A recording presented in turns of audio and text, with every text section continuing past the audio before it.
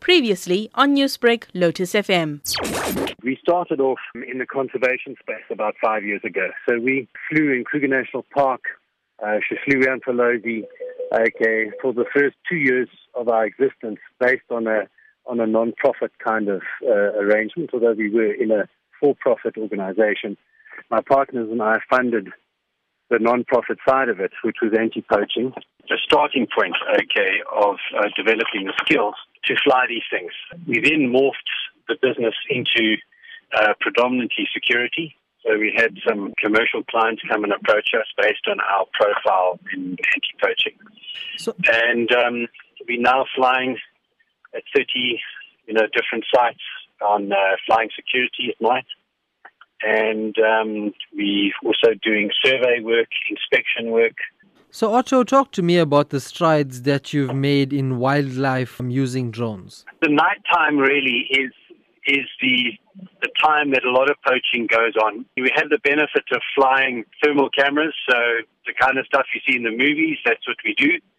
We fly at night, we fly undetected, no lights, no noise, and we basically see what's going on the ground. And the people behave very differently when they think they're not being seen.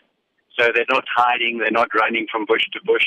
Now, Otto, there have been concerns raised that not all drones are licensed and operating legally.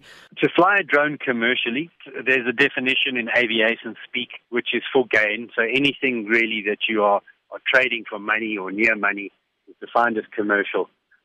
If your flying falls into that and not recreational, you're obliged to register with the civil aviation. It's quite onerous, but it's onerous for a reason. So you have to fly under an ROC, which is an RPAS operating certificate, the same as airlines have to fly under the equivalent called an AOC. You have to have the planes registered, just like you do in any other commercial operation. Your pilots need to be licensed, and you need to conduct an operation, that is basically an airline.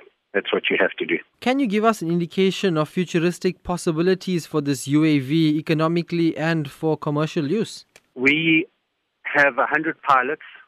We have 150 staff. Based on aircraft registrations, we're the biggest airline in the country.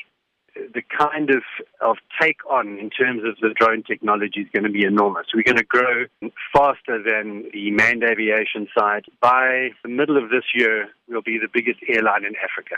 Newsbreak, Lotus FM, powered by SABC News.